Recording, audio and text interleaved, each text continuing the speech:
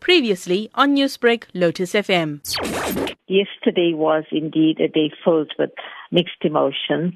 It was Mother's Day and there were so many people to phone and wish them well, including my mom, who by God's grace is doing well and in good health. And the 10th of May also marked the death anniversary of my dad, Dr. TP Naidoo, who was very well known in the social, charitable and community levels of work. Vasantha, Dr. TP Naidoo was loved by people around the world. Has there been many tributes that have come through on his death anniversary day? I woke up to so many messages. They were from all over the world, and it gave me a good feeling to know that so many people remembered my dad, despite him having passed on for 8 years.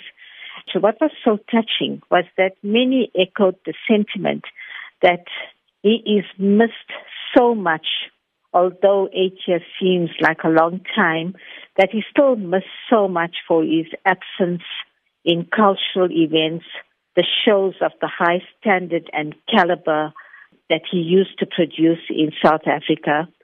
Many commented that he's left a large gap in the social and cultural networking. And above all of this, very interestingly, many said that if Uncle TP was around today, he would have been rallying around, getting donations, etc., to make sure that our community was fine during COVID-19. My dad lived for charity. So yes, he's been missed not only on a personal level, but I think by many people at large in the community as well.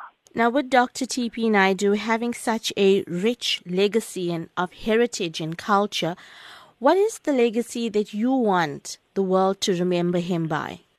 When he passed, there were many such sister organizations that we, along with the Indian Academy of South Africa, which my dad headed for over 50 years, had the opportunity of working with. And I hope that through these organizations, that the standard of uplifting, promoting, upholding our very, very rich and beloved Indian culture, languages, and promotion of the arts will continue.